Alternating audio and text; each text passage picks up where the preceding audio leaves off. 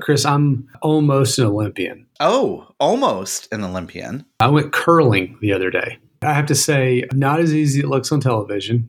Everybody watches it on TV and they get the stones, as we call it in the industry, close to the tee line, which is the bullseye, basically. Yeah. I'm just using some lingo here. Us in the biz understand. But anyway, I threw stones 3 and 4 and 7 and 8. Number 8 is also known as the hammer. So I got to bring the hammer each time. What's separating you from being an Olympian, Reed? A lot of free time. I feel like I could get there over a period of time, but I don't know how I would ever practice enough. Maybe on all those times that you get the snowstorms on your roads, you could just start tossing stones down the icy streets of Nashville.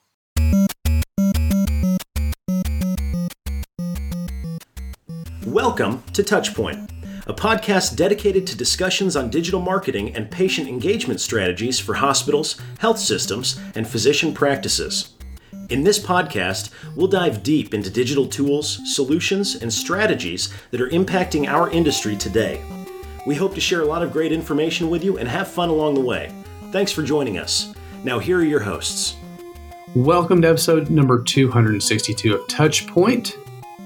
Reed Smith, that's Chris Boyer. Chris, the numbers are getting so high, I'm having to really think about them as I say them now. It's not like welcome to episode 7, right? It's 262, Yeah, I agree. I mean, the numbers are pretty soon it's going to be 4 digits. And then what are we going to do? We got a bit. We got a bit before then. Another 15-ish years? Yeah, something like that. You're right. Something like that. I think we'll be, I don't know that I'm going to still do it then, but it depends. If people are still listening, maybe I will. You never know. Yeah. Well, speaking of listeners, thank you all for tuning in. Certainly appreciate everyone that listens to the show, gives us feedback. We get such nice notes on Twitter and LinkedIn and even via email. I know it's a little old school, but even via email, talking about the episodes and episodes they liked and guests and all that kind of fun stuff. If you're new, a quick plug, touchpoint.health is the website where you can find out more about the show. So you can find out more about the show, Chris or myself, any of our previous episodes you can dig into. You can also check out some of the other shows on the network and those show hosts and episodes and all that kind of fun thing. While you're there at touchpoint.health, you'll notice up in the top-hand navigation something called the TPS report. And if you click on that, all it's going to do is ask you for an email address. And all we're going to do with that email address is send you 1 email per week at the most with a few articles to get your week started. And that's it. So we'd love for you to sign up for that. Certainly check out the other shows on the network and subscribe, rate, review, all the kind of fun things. But let's take a quick pause here and then we'll come back and jump into today's episode.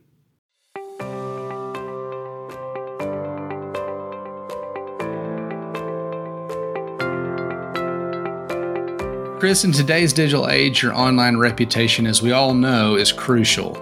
With customers relying on online reviews, your first impression is also compared directly with your competitors.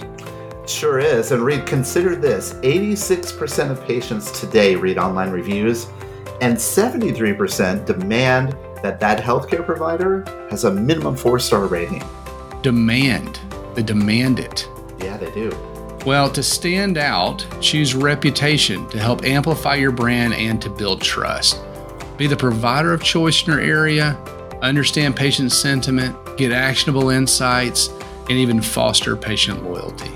And look, here's the easy way you could do that. All you need to do is go visit reputation.com/touchpoint. That's reputation.com/touchpoint, where you can download their healthcare online reputation management guide and build a reputation that performs for you.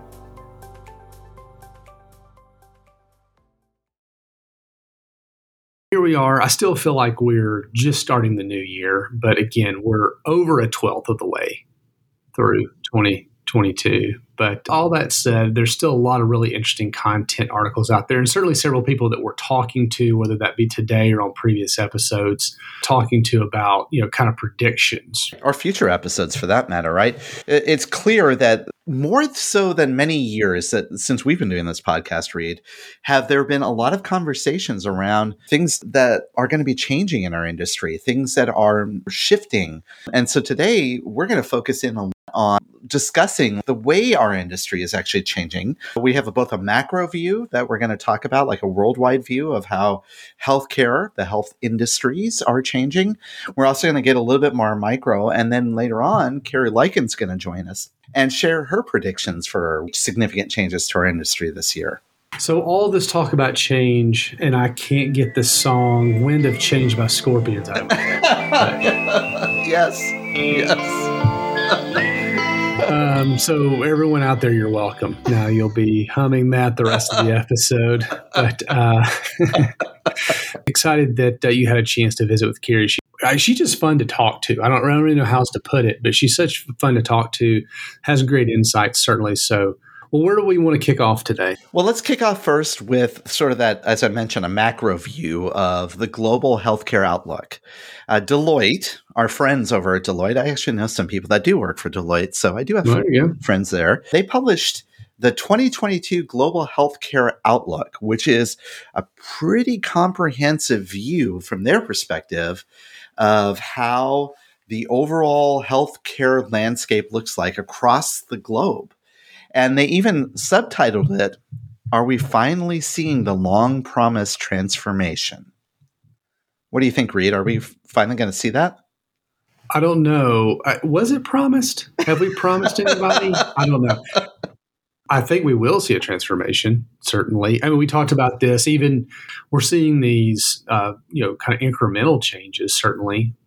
I don't know if we were promised anything, but that's true. I don't recall getting any kind of promissory note from anyone, but they start off by kind of introducing, and this we'll link to this in the show notes, and definitely go out and look at this because Reed and I we're just going to touch on some of the high level aspects here. But they start off by indicating that globally, the healthcare sector continues to face unprecedented. They actually call it precedented changes in the ongoing pandemic that continues to dominate how healthcare systems are focusing their attention and the resources that they're providing.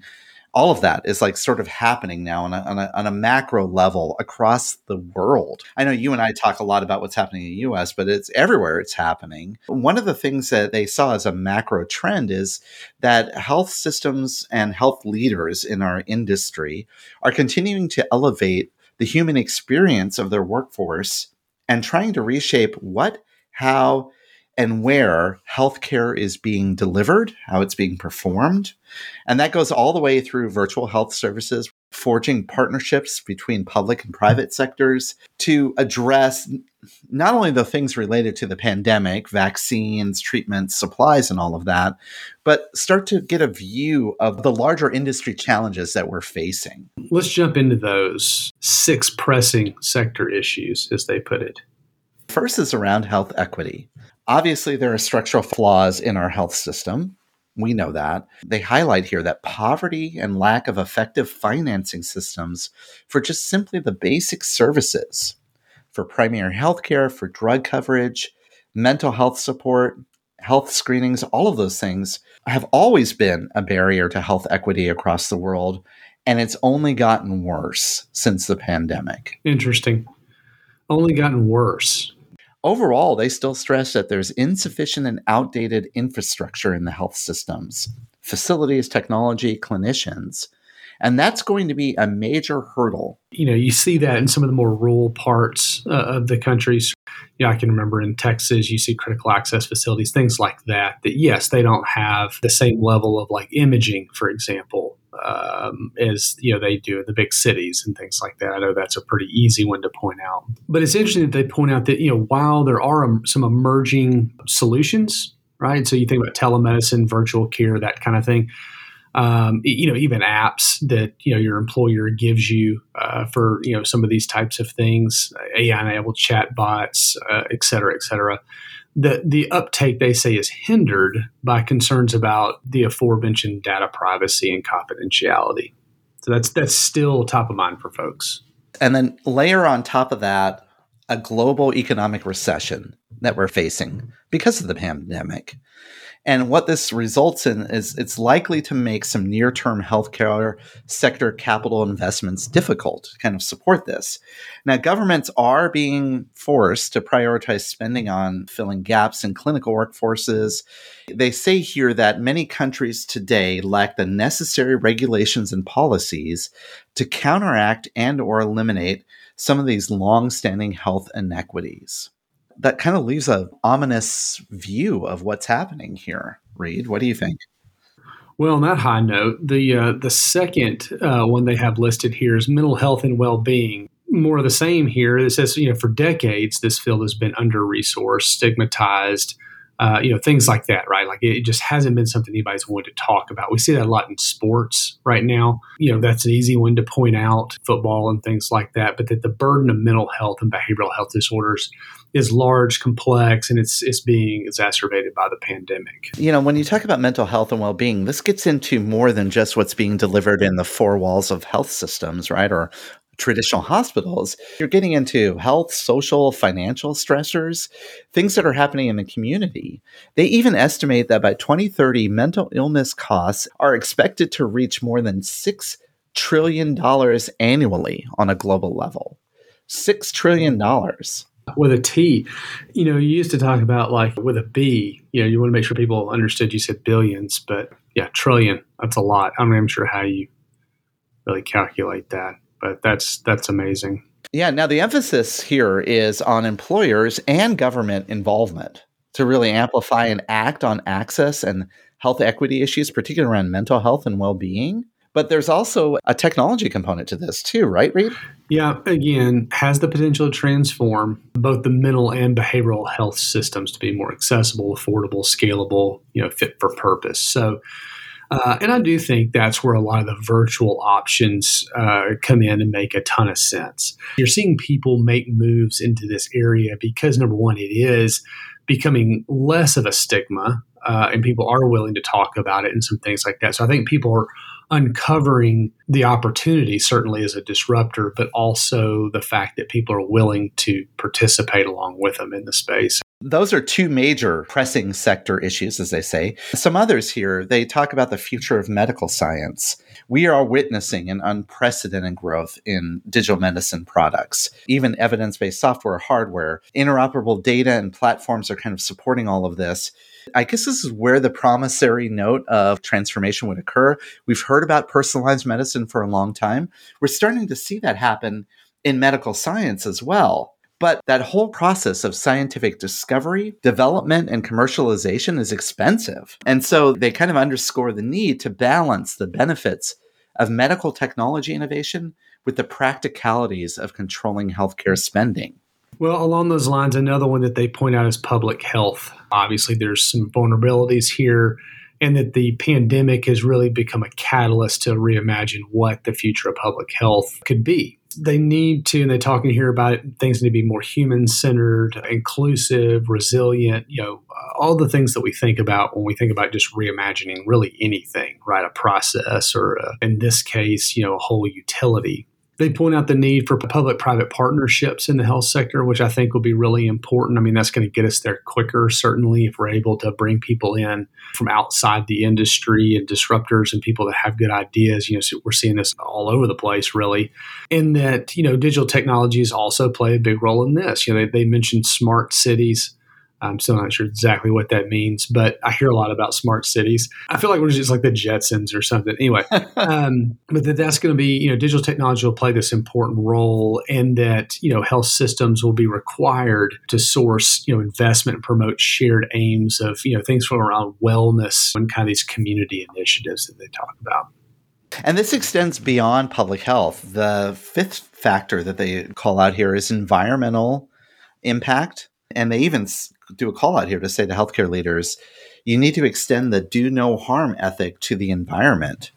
So we need to build resilience not only in our existing infrastructure, supply chain, and workforces, but we have to understand that climate change is also causing impacts to health, including they've noticed an influx of patients having respiratory, CV, and other climate change-induced health issues.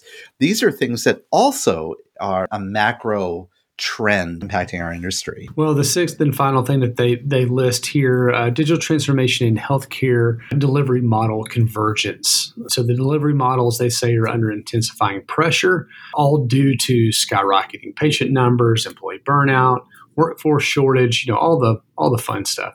There are infrastructure constraints, certainly, and social distancing has forced us to quickly pivot to virtual care and rely on all these advanced technologies like cloud computing and AI, interoperability, analytics.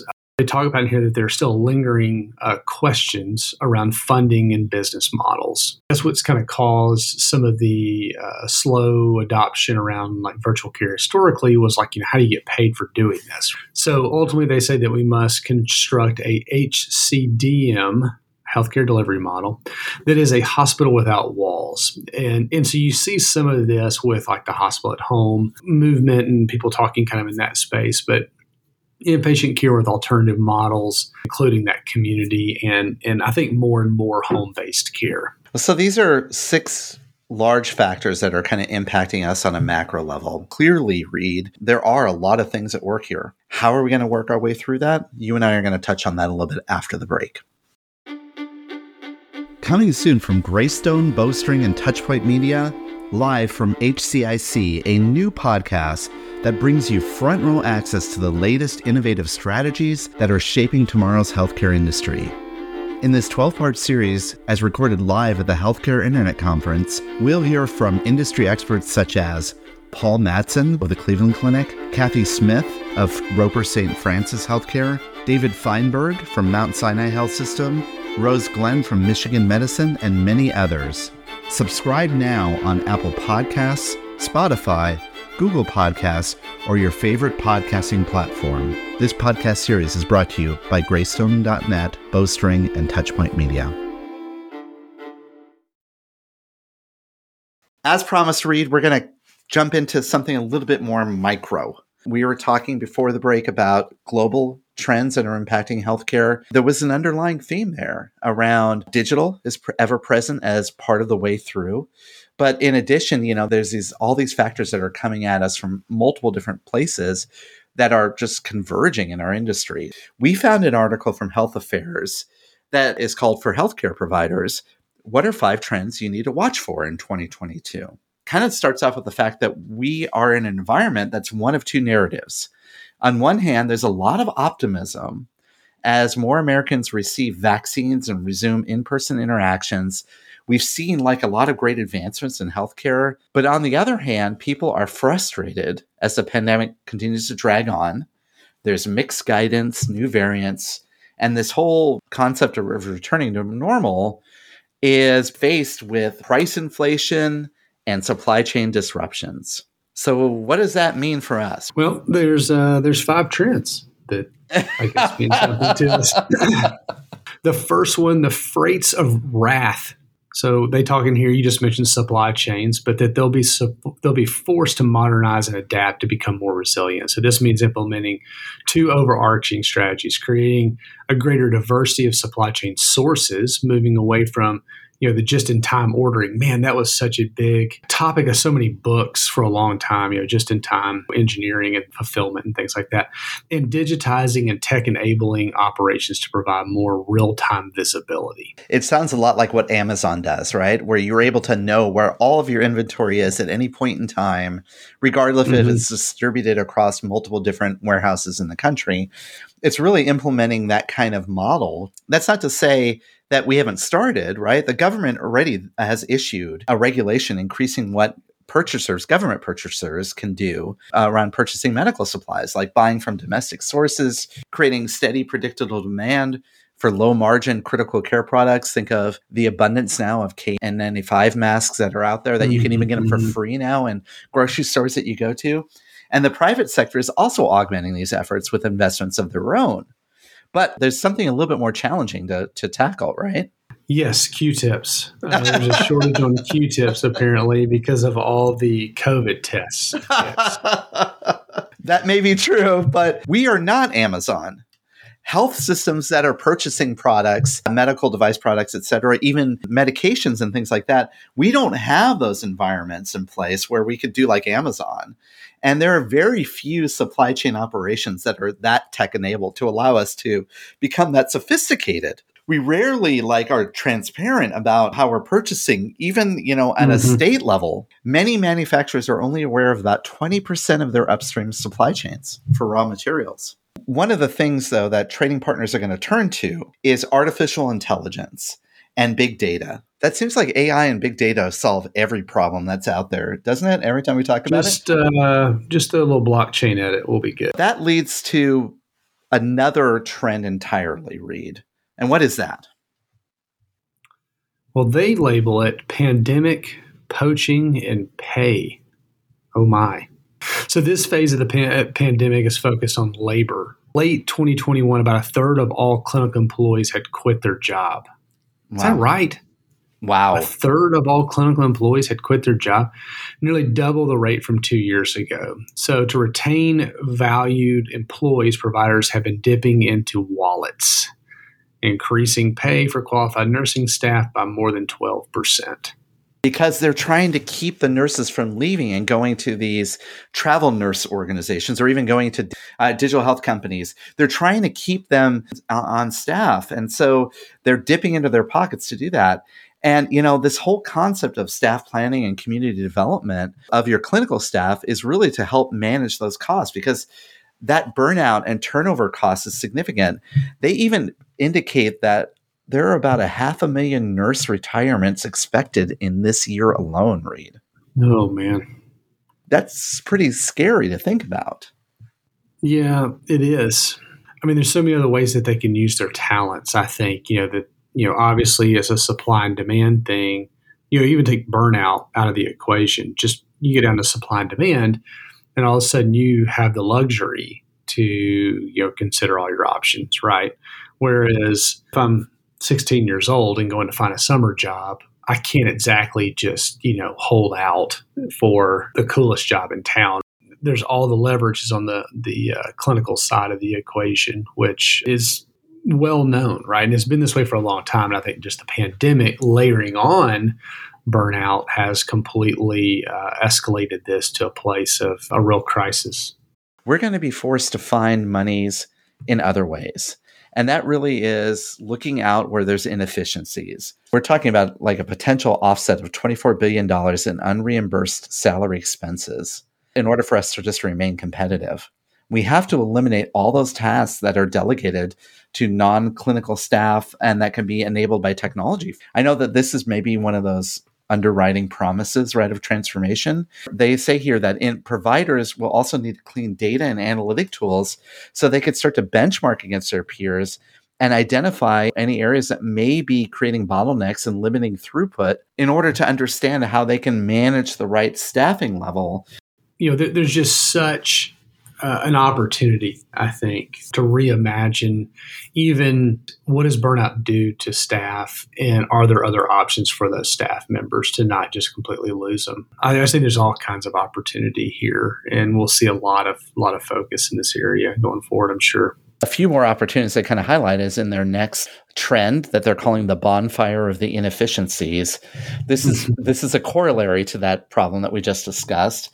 We have to find tech-enabled manual processes that waste time, create inefficiencies, and contribute to this unnecessary cost, the high cost of healthcare. Get this, 85% of all healthcare purchasing tasks, Reed, are done manually, using paper checks. This results in a $4 to $6 billion erroneous payment and invoicing errors annually. It also wastes, they estimate this, nearly $40 billion a year in transaction fees and other efficiencies. Could you imagine if we moved to just electronic invoicing and payment across the board? There's some money savings. I just love a good triplicate form, though. Some sort of a carbon copy. I don't know what we would do at that point. But they're talking here about another area to pursue is automating administrative tasks. They call it coding in here, for example. It's essential, but where incomplete diagnoses can meet inadequate payments, is there a place for automation? So it's like, you got to have all the necessary information in there. You got to have all the right codes, and, coding is a big deal. Well, is there a way that, maybe AI, machine learning, that kind of stuff, but we can automate, some of this piece? And then lastly, there's a Council of Affordable Quality Healthcare. I'm glad to know there is one out there. Mm-hmm. They estimate that automating provider and health plan interactions by moving to fully electronic transactions could save $16.3 billion a year in the United States. That's $6 off provider labor costs for each transaction while simultaneously speeding time to care. Why aren't we doing those things? Seems like a good idea. So clearly, we have to find those opportunities and automate them, because that's where technology can really help us get there. What's the next one on our list? Dystopian disparities. That's their fancy way of saying, right? There's a pervasive problem in healthcare, uneven health and healthcare needs of different communities, health inequity. The other side of the coin they call out is that as we move to payment models in which providers are accountable for total cost and quality of care for the communities they serve, providers in underserved and vulnerable areas are inherently higher at risk because they're expected to achieve better health outcomes, mirroring national averages with populations that are more at need, so to speak. And looking at ways where we can harness technology, here we go, technology is here again, Reed, to capture social health needs using tools like NLP, natural language processing, and other key indicators that are out there, like through the open notes that Dr. V has talked about before. That coupled with AI can help us start to develop and understand analytics to predict social health needs and risks and ultimately close those gaps. AI has such a powerful application within this space of solving the health inequity issues. Well, maybe not solving, but at least getting to the solution of health inequity. Because they talk in here about, the solution is really understanding the factors and, all those types of things, but that very few organizations actually have any sort of a screening for social needs, and even fewer then document that in the medical record. Last one here, lifestyles of the smart and wired. So underpinning every trend they say discussed so far is artificial intelligence. We've said it a number of times, Chris. So to make supply chain demand predictions, extend labor, save time, money, remain competitive against all the disruptors in the space, look for missed opportunities. AI is the inroad to all of these things, they say. We say that every year, Reed, right? We've been saying AI is the bellwether for everything here, right? The use of data models, predictive analytics are starting to be more commonplace in health systems and how care is being delivered. And they're being used for multiple different types of use cases. But really, the march toward value-based care continues to accelerate, and AI-enabled capabilities are really becoming the table stakes for any provider group that helps to remain competitive with disruptive upstarts that are coming into our space using technology to enhance the care experience. Because ultimately, at the end of the day, we have that knowledge of that patient. We need to start leveraging it the right way. They kind of round this out by saying AI is needed to keep up with the pace of change. So I'm doing the math here, right? We started off with a $6 trillion worldwide deficit. And in the second half of the show here, we talked about things that say, let me add this up, 150 billion, 4 to 6 billion. There's another 24 billion there. We're still coming up with a bit of a shortfall, Reed. Even if we enabled AI everywhere right now, there's still a bit of a challenge here. Overall, our industry is at a turning point here, which leads us to the interview I had with Carrie Lycan. She actually created her own article around the predictions for healthcare for this year. We discussed 3 of her 5 predictions. It was a really interesting interview. I encourage you all to give it a listen, and we'll do that after this break. And then Reed and I will be back to close out the show. Mom deserves the best, and there's no better place to shop for Mother's Day than Whole Foods Market. They're your destination for unbeatable savings, from premium gifts to show-stopping flowers and irresistible desserts. Start by saving 33% with Prime on all body care and candles. Then get a 15-stem bunch of tulips for just $9.99 each with Prime. Round out Mom's menu with festive rosé, irresistible berry chantilly cake, and more special treats. Come celebrate Mother's Day at Whole Foods Market.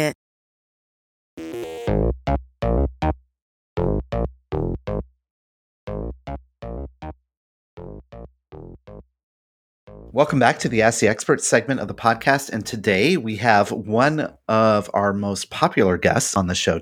Carrie, you've been on the show. I think this is your 6th or 7th time on our podcast.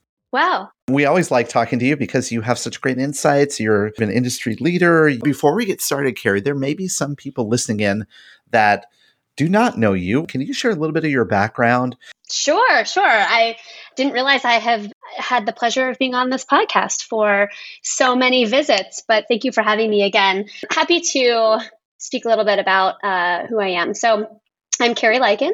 I'm the head of industry for healthcare at Yext, and Yext is a search engine cloud. We help power search experiences anywhere where people are searching, and I run the healthcare business for Yext. I've been there for almost 6 years now. I was hired to get healthcare up and running, and it's been quite a wild ride, and it's been quite interesting, and I think we've done a lot in the healthcare space. Prior to that, I spent 8.5 years at Google. I helped to start the healthcare team out of the Google Boston office, and I particularly focused on the provider space while I was there on the AdWords side. So I was on the business side. I wasn't on the engineering side, but then I moved over to Yext from Google. So I have a really interesting perspective, I think, because I was able to see actual search data for my 8.5 years at Google. I have an interesting perspective on the evolution of the digital patient journey and how things have changed on how consumers and patients and individuals are looking for healthcare online and what that means for healthcare organizations. You are also very prolific. And so when we talk today through the conversation, people listening in, be sure to check our show notes so that you can get access to some of the things that Carrie writes about and all the thoughts that she has. Today in particular, we're going to be focusing in on an article that you published. You actually published it at the beginning of this year of January, but even though we're in February talking about this, it still is relevant today. I think it seems like every year you sit down and map out some predictions for healthcare for the year. Yes, I do. I think my role is an interesting role at Yext because while I sit on the product and strategy team, I get to have a lot of insight into what's going on with our product, of course, and where we're going as a business. But then I also work really closely with the sales team and also our customer success team. I get to speak to a lot of organizations across the country, even some globally, because our business spans the globe. And when I hear things being said, I typically take note. And then when I start to hear things repeatedly, it starts to get my wheels turning a little bit. And I start to think about, I'm starting to hear this. This is starting to become a thing, or it's starting to become a trend. And that coupled with just being tapped into the industry information that's coming out and reading the studies and seeing what's going on in the news. And then also, of course, loving tech because I used to work for Google. Putting all of that together, I like to think about where has the industry been and where do I think it is going? And then I like to write about it because I believe writing helps to clarify our thoughts. And so I'll put it all out there. And then I love to get feedback back on what those predictions actually are and whether they turn out. Well, in the past, you've had some really good, insightful predictions that have indeed panned out. I think over the last couple of years, though, right, we've been faced with some, I would say, unexpected turns in our industry. And so as we kind of enter into 2022, when you publish this year's predictions, there are 5 of them in this article that, again, we'll link to in the show notes. But I want to focus in on 3 of them in particular, because the 3 that jumped out at me really point to a significant disruption in the healthcare industry. One of the predictions you said is the concept of the decoupling of primary care from the health system. Tell us a little bit about what your perspective is on that. Yeah, so I thought a lot about this because I think it's something that when I talk to healthcare organizations over the last couple of years, and maybe we can zoom out of the pandemic a bit and think about pre-pandemic and then also pandemic, but pre-pandemic, a lot of organizations had been focusing and talking a lot about the primary care strategy and access and trying to make sure that individuals were able to access primary care providers for the focus of providing care. But then strategically speaking, that primary care provider would be a referral stream or a referral source into specialists within the health system. I looked at some numbers too, just in preparation for today. And I saw that hospital acquisitions of physician practices actually rose 128% from 2012 to 2018, so just before the pandemic. That's really significant. It's not necessarily saying that hospital acquisitions of primary care practices, but just generally physician practices. And I know in talking to healthcare organizations, they were doing this. I mean, they were putting a lot of effort into primary care. Then we started to see that individuals were having trouble getting access to a primary care provider, or in places like Boston, for example, sometimes getting an appointment with a primary care provider. There was a research article that came out that said something to the effect of it takes 64 days to get an appointment with a primary care provider in certain markets like Boston. So then I started to think about, well, that doesn't seem right because you can't get a doctor very easily. And who wants to go see a primary care provider 2 months after you're actually experienced some sort of symptom? So then when you think about all of these other organizations that are starting to pop up to provide certain types of primary care like or primary care light services, organizations like Walmart and CVS, and then also membership services like One Medical and Parsley Health and others. There are these other organizations who aren't necessarily attached to a health system anymore who are providing care for people in a very convenient way. I always talk about this. I live across the street from a CVS. I live 5 blocks down the street from another CVS on one way, and I live 3 blocks down near a CVS on the other direction. So if I needed to get something immediate and I needed to get it taken care of, I could easily do that. But if I wanted to go see my primary care provider, it might be a lot harder to do that, to take care of something in the immediate moment. So when I'm thinking about the decoupling of primary care from the health system, what I think is going to happen is health systems are going to say, our strategy of buying up all of these practices and affiliating with all of these practices for primary care for one of the sole purposes being to refer business into our specialties, that may start to trickle away because people will be going to get more immediate care in other places. And then what we'll start to see potentially, and maybe this is more long-term, we might start to see that primary care might actually break off entirely. So we might have an about face where organizations were first acquiring these practices. Now they might say, you know what, let's not acquire them. Let's let them be on their own, but let's make sure that we develop really strong relationships instead to make sure that we still can get those referrals. That makes a lot of sense. And there has been a movement too, Carrie, not just with CVS and Walgreens and sort of these pharmacies that are like right in your community where you can get immediate care, but even organizations like you mentioned, One Medical, Optum is another that are out there that are looking to acquire a number of the primary care organizations because they can run those much more efficiently and they can bring in that infrastructure that's needed in order to run them more efficiently and become sort of independent players in the marketplace. This reminds me of there's always been this kind of vacillation between practices being acquired by health systems and then decoupling and starting on their own. There's this whole movement towards ambulatory surgery centers and we see orthopedics, et cetera. Tell us a little bit about your perspective on that. If we're going to decouple everything, then what is a health system? I think that's a big question to be asking. But then when we also think about decoupling primary care and surgical centers or ambulatory centers or any of these different entities, at the end of the day, I think it has a lot to do then with partnerships. So I think healthcare organizations like health systems have gotten so big that how is it even possible to manage all of these different sub-entities within them? If then you decouple everything, those entities like the primary care entities or the surgical entities or any number of those entities, they may have an opportunity of just doing what they do best. But then there's this whole concept of partnership that has to happen because they can't fulfill everything. Neither can health systems. So health systems need to make sure that they can tap into those patients and bring them into their system. But then also health systems need to also provide some sort of partnership or resource to these individual entities. There's also overhead to consider too. That's a lot less overhead that a system has to handle. I don't know. I don't know where that's necessarily going to go. It does take me, if you don't mind me going there, it does take me to, and you mentioned this before, it takes me to one of my other trends about payers actually moving into this consumer space. What's happening with, I think, payers, and we're definitely seeing this with Optum, is that the Optum Care Group within Optum, they have, I think now over 50,000 physicians, mostly primary care, but some specialty care. They have 50,000 physicians who work for Optum Care in different markets.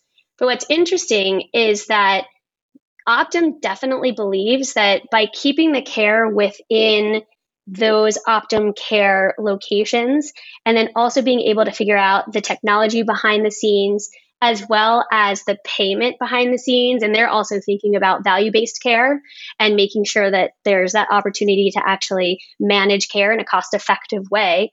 They think that they can do things better and keep it in an enclosed environment and actually provide better outcomes for their patients. I wrote about this thinking, oh, well, CVS and Walmart and even Amazon, they're the big disruptors. They're the sneaker waves of the pandemic. But then when I thought a little bit more about this, Optum and others in the payer space are really, I think, going to be the winners of this post-pandemic period, because they will have created these massive physician groups that are all held within that payer group.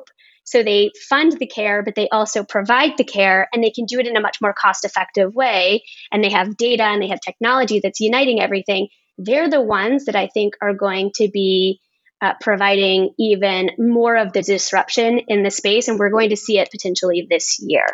You know, what's not lost on me throughout all of this is understanding the things that Optum and United Healthcare have that bring advantage to the environment, is understanding that relationship of not just patients as patients, but patients as members of like sort of an entity, right? Of their organization. I think that payers have been saying this for a very long time. They look at the relationship they have with that member, so to speak, as being more than just delivery of care. It's looking at their overall health and their wellness and providing preventative measures, et cetera. These are things that, you know, in the hollowed halls of health systems we talk about, but it's really hard for us to accomplish those because it's just a matter of kind of reappropriating resources. Do you think that Optum and United Healthcare have an advantage because they have deep pocketbooks, so to speak? I think so. I think they have the one critical element, and you mentioned it, it's the member concept. So like no one's really a member of, I'm here in Boston, so nobody's really a member of Mass General Hospital, which is, you know, where I get my care, my husband works. Nobody's really a member. You just go there because you have something that needs to be taken care of. And I think systems tend to be reactive because that's how they're set up. That's sort of how healthcare is set up. But on the flip side, the payers, and most specifically, let's say Optum and Optum Care, they have members. And so they can collectively do things with members. It's like a club almost when I think about it. You can do things with members. You can encourage members to behave in a certain way or to take certain, let's say, nutritional steps, or actually you can encourage them to have, you know, walking competitions for actual steps. You can help manage a member population because they're part of a closed system that has an incentive to not only reduce costs, but also improve outcomes of that subsegment. Health systems don't really have that. So it's almost like comparing apples and oranges. Right. And I think that that's a subtle but very important shift in how they actually perceive consumers and patients in this new world. I think that we also see that from these high-tech entrants coming into the space. Mm-hmm. You know, like you mentioned Amazon a couple of times. I think about Amazon Care and some of the telemedicine initiatives that they're doing under that, you know, auspice. And there's a number of other entrants into this space around telemedicine and telehealth, which also have this concept of membership as well. They do. And we were just talking about this prior to, you know, hitting record on this interview. But I mean, think about your affiliation with Apple. There's an affinity, there's an affiliation, there's a desire to use the technology. So these other organizations, like you mentioned, Amazon, I mean, even CVS, if you looked at their investor report from a few weeks ago and you looked at everything that they were doing as far as just getting their technology up to speed and making sure that if you're part of their, I think it's called CVS Rewards or CVS Care, I can't remember what it's called because I don't like to get all of those receipts. So I try not to deliver my phone number to them whenever I'm there.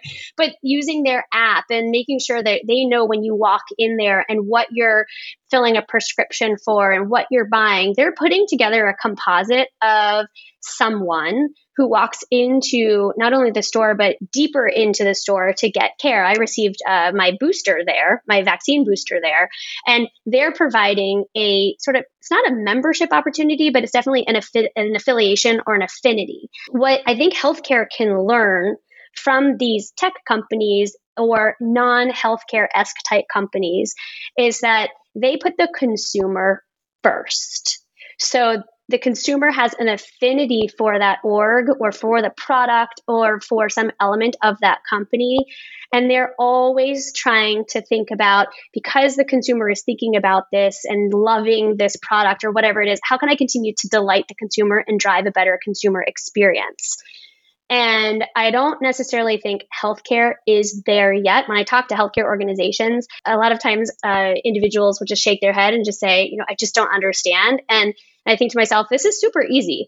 All we have to think about is every step of the way, how do you treat your patient like a consumer and make sure that that consumer has an absolutely amazing experience at every step along that journey or along that path. One of my additional trends is everyone's been talking about consumerism, and all of these non-healthcare organizations and tech organizations have always been talking about consumerism. It's an assumption, like this is a consumer is a consumer. But now in healthcare, because people have been talking about it, we've now made this shift where organizations are now, I think this year, going to think, okay, consumers are expecting a certain experience. I have to treat a patient more like a consumer and not bristle at the fact that I didn't say patient, but now I'm saying consumer.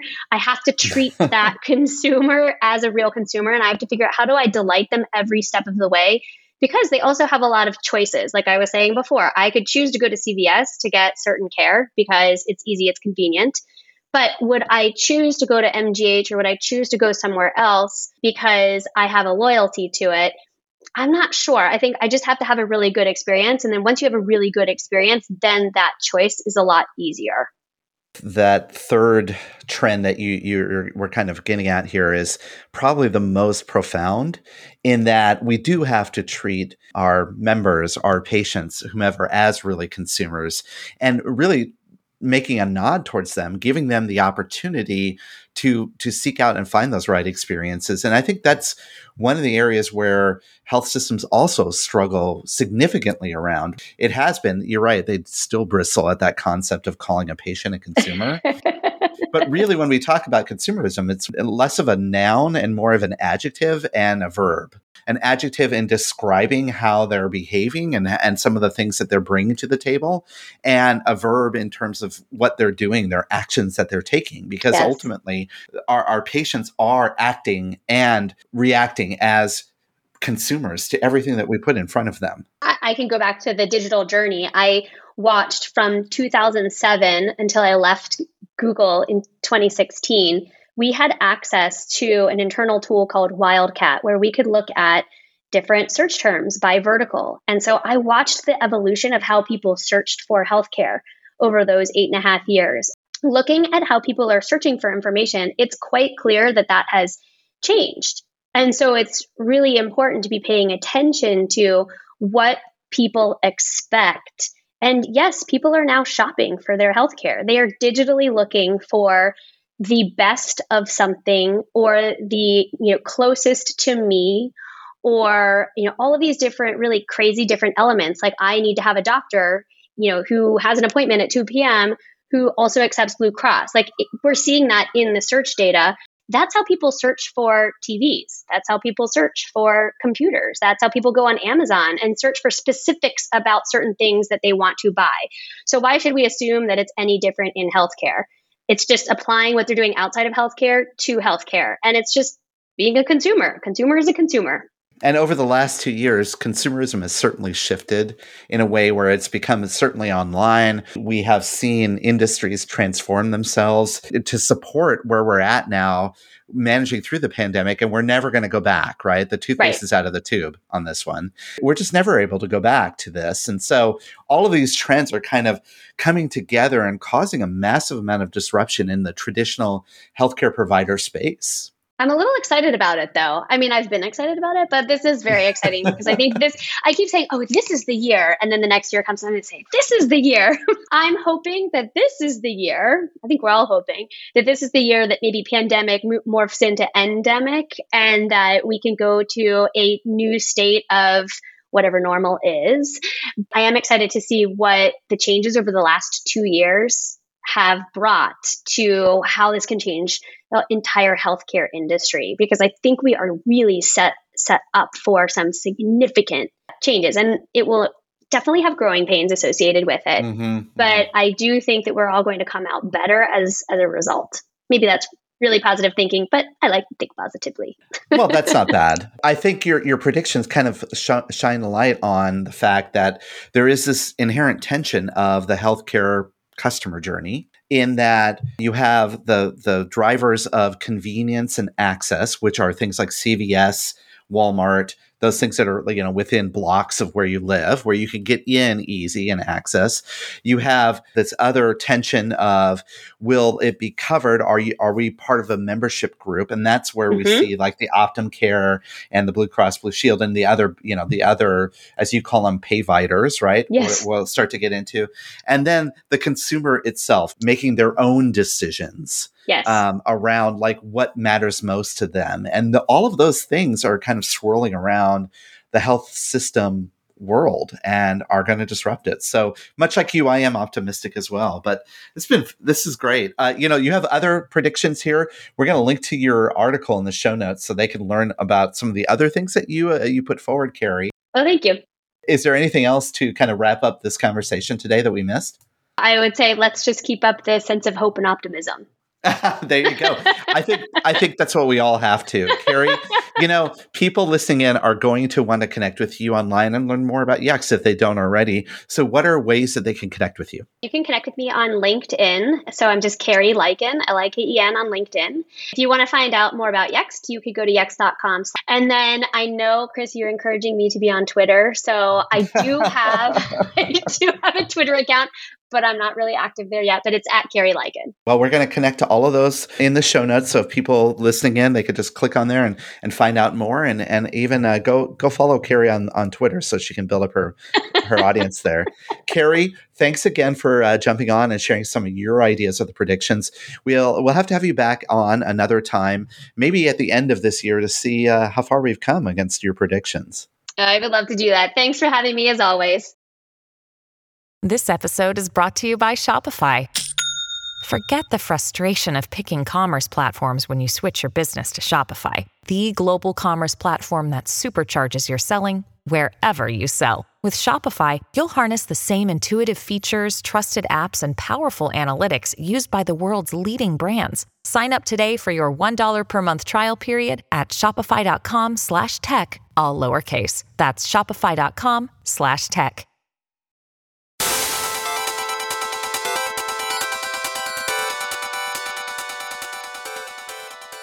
Special thanks to Carrie for coming on the show. Again, like we mentioned earlier, it's always fun to have folks back that we've enjoyed so much historically and I've had such friendship and kinship with, and she's certainly been a big supporter of the show. So really excited that she was on and shared some of her cool predictions. So awesome stuff. We mentioned it earlier, touchpoint.health is the website. There you can sign up for the TPS report. TPS report certainly is an email that you will enjoy and look forward to each and every Monday morning. But besides those articles to start your week, it'll also have a few links to like upcoming conferences and all that kind of fun stuff. So another plug to go download that. All right, Chris, a couple of recommendations before we get out of here for the week. Yeah, Reed, I'm going to recommend a guilty pleasure that I've been watching on TV over the last couple of weeks. And it's not lost on people listening in that I'm a big Star Wars fan. I just love Star Wars. I think I may even recommended The Mandalorian a couple of years ago. Well, the newest show on Disney Plus is The Book of Boba Fett. It Yeah. is amazing. Have you been watching it, Reed? Have not watched it. I just saw it, I guess, advertised or something like that. Well, Boba Fett is a well-known character in the Star Wars universe, even though he really had a comprised airtime of about 3 minutes in the original 3 movies. But he developed this, through all the Star Wars fans, developed a big backstory that was kind of highlighted through other mediums. So books that have been written in Star Wars, comic books, that sort of thing, whatever. Well, the Book of Boba Fett is designed to bring his story to light. It starts with him on the planet of Tatooine, where he actually fell into the big gaping pit in the desert. He finds his way out, spoiler alert, and then it tells out his story from that point on, which is really interesting.